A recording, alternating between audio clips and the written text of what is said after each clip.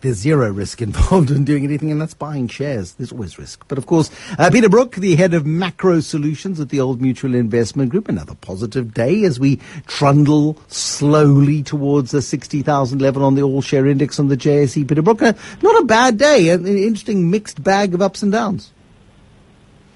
Yeah, it's been quite nice because I've done a couple of shows with you now because everyone else has gone on holiday, and I'm getting all the up days. Let's hope that they don't get all the down days next year.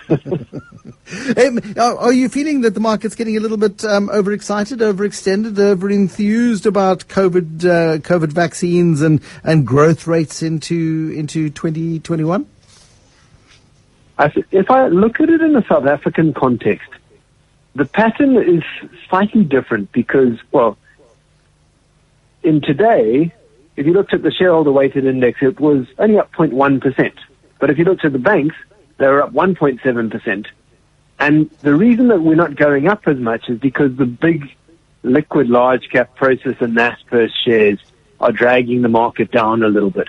So it does feel like it's going up a lot, but that's because it's South African shares going up, whereas the sort of previous winners, the tech darlings, are going a little bit slower. And so I think what we've got is a rotation, and that's justified by an improvement in outlook in 2021, and those shares in many cases are exceptionally cheap. They've fallen, and therefore what we're seeing is a recovery. So no, I'm not too worried about the pattern that I'm seeing. I think if we look globally, though, I'd be a little bit more nervous because it's sort of a bit more of a broad brush. Everything's going up and going up quite quickly, and it's hard to see where the next piece of good news is coming from. We've got the vaccine, we've got the rollout, it's a really prejudging thing. So as I said last week, I think that the world will be better next year. I think that earnings will recover, but markets are starting to price in quite a lot of good news.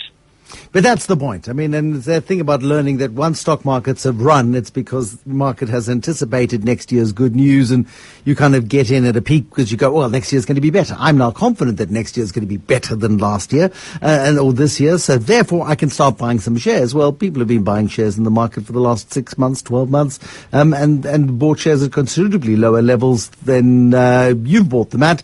In fact, they may be willing to sell them to you at these levels.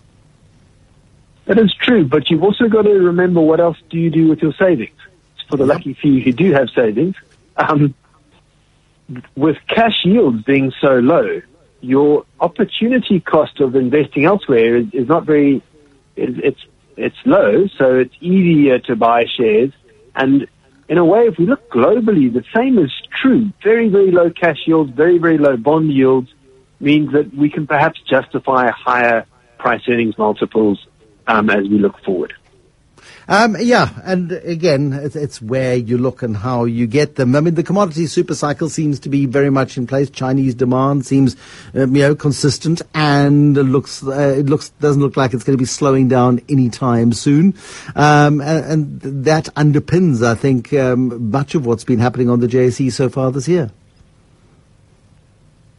Yeah, I think that's right. We are a resource economy, so that's a big support. It is interesting, though, that it's spreading out. So we'll have to see what happens in terms of tonight with the president, and do we get a lockdown? Because obviously that slows our recovery down.